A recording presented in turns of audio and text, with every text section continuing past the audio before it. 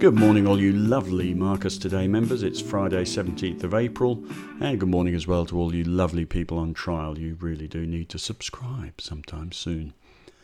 The news this morning is quite good. We've got good viral news. The US futures, as I speak, are up 700 points as Gilead, a company that was up 15% in the US overnight, is reporting a successful result from an antiviral drug they have developed, which is popping coronavirus victims out of their beds in a week, which is obviously a good development, and the market's responding positively to it. That makes our rather more negative stance that we took yesterday look a little bit silly. Yesterday, as you know, we ran up our cash for the first time in a while to 15-20% in both our SMAs. And that was based on the idea that we saw some technical sell signals appearing in particular stocks and in some markets, not our own, but in some of the overseas markets. And we took the view that this ultra-fast sentiment recovery had probably run its course and was going to be replaced by a period of sober assessment. And also in respect for the disastrous economic headlines that are cascading in at the moment, we are probably going to go through a period of trying to quantify what the damage is, and need to do that before we can really start to get optimistic again. Anyway, a couple of things on the strategy agenda today. The first is to talk about company-specific risk. All the economic headlines are interesting, but they don't really mean anything to stock market prices unless a company's earnings are specifically affected. Stock prices are about company earnings. Valuing companies is about earnings, and economic headlines are simply a top-level summary of how a large group of companies, if not all companies, are faring all at once.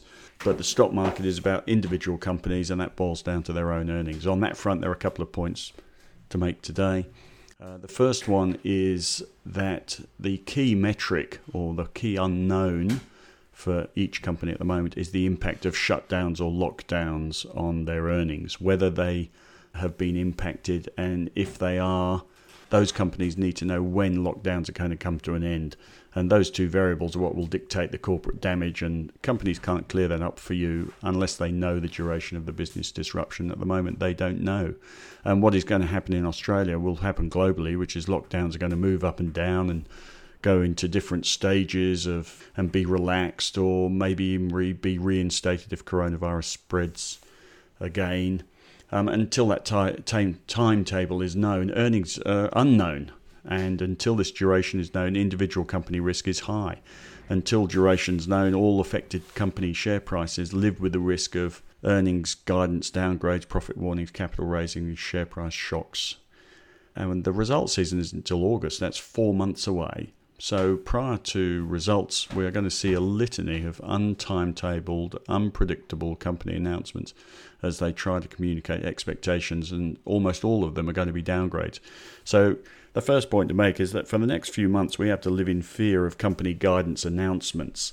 Company-specific risk now and for the next few months is the same as it is during the results season. You just never know when you're going to be blown up.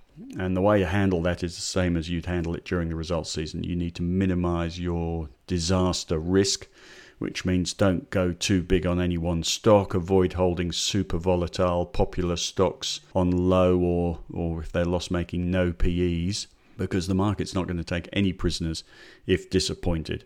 And in the same time, as in the results season, you need to be looking to, or you can look to buy any stocks that pop on good announcements, good or bad. Announcements are now de-risking a company for a few months, and that allows you to value them and maybe even buy them with some level of certainty. I haven't done this for you this morning, listed all the companies that have had earnings announcements. Even the ones that have at the moment haven't really been able to quantify it, so there's still a risk. But you now need to distinguish between companies that have put out earnings guidance already and those that haven't, and the risk is a lot higher than in those that haven't. So look through recent announcements of the companies you hold or any company you're about to buy and understand whether they're at risk of a shock or have already had it. Running into the results season, for instance, for the banks, Westpac's already announced $1.43 billion provision. It is safer than the other banks. The other comment to make on company-specific risk as we try to work out which companies to hold in the market on the way back up is you probably saw Amazon up 4.4% overnight, Netflix up 2.9%, both hitting all-time highs as New York pushed shutdowns back from May the 1st to May the 15th, so everyone expects to be shopping online and watching Netflix for an extra couple of weeks. Those are beneficiaries of the coronavirus, and what that tells you is coming out of this, there's going to be a once-in-a-decade buying opportunity in the market, but within that, there are going to be winners and losers, and this is not a plain vanilla event. This is an event that is going to change behaviours, may have permanent, if not lengthy, consequences for businesses. You've got to ask, are we all going back to work? Will office space demand take a permanent hit? Are we going to keep using the technology that we've all learned to use in our homes and stay at home more? Is the property market going to take a dive, as it usually does 18 months after the stock market? Are we going to shop online more? Will international travel race back, or is it going to crawl back? Has discretionary consumer spending taken a massive hit that will not recover from for a while? All these things are unknowns that are going to affect values and earnings.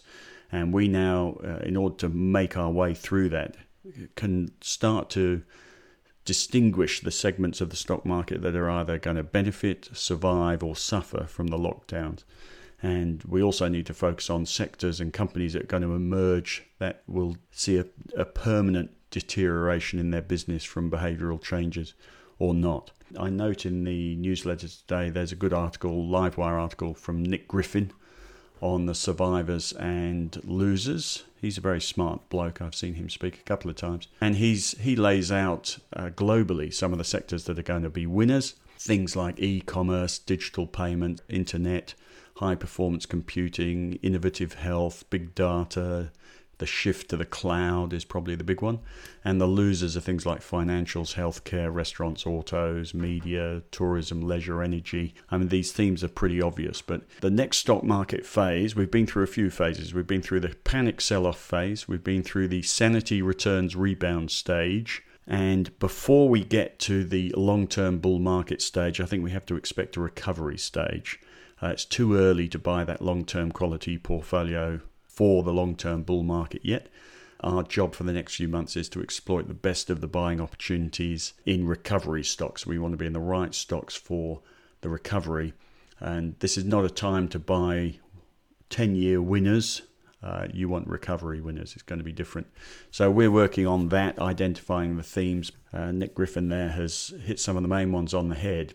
It's not great for financials. It's not great for auto. It's not great for the energy sector, leisure sector, tourism sector, media or advertising, that means. And it's probably good for healthcare sector, probably not good for consumer discretionary retail. The themes are pretty obvious. So we've had a few stages of this stock market in the last couple of months. We've had the panic sell-off stage. We've had the sanity returns rebound stage. At some point, we're going to get back to long-term bull market stage. But I think before we get there, before you start buying stocks for the long term, those 10-year stocks that Warren Buffett would tell you to buy, I think you have to look at some of these themes and be now buying stocks for the recovery stage, which is going to come before the long-term bull market. I still think we're in one of the best buying opportunities in a decade. Stocks are going to do particularly well in this recovery.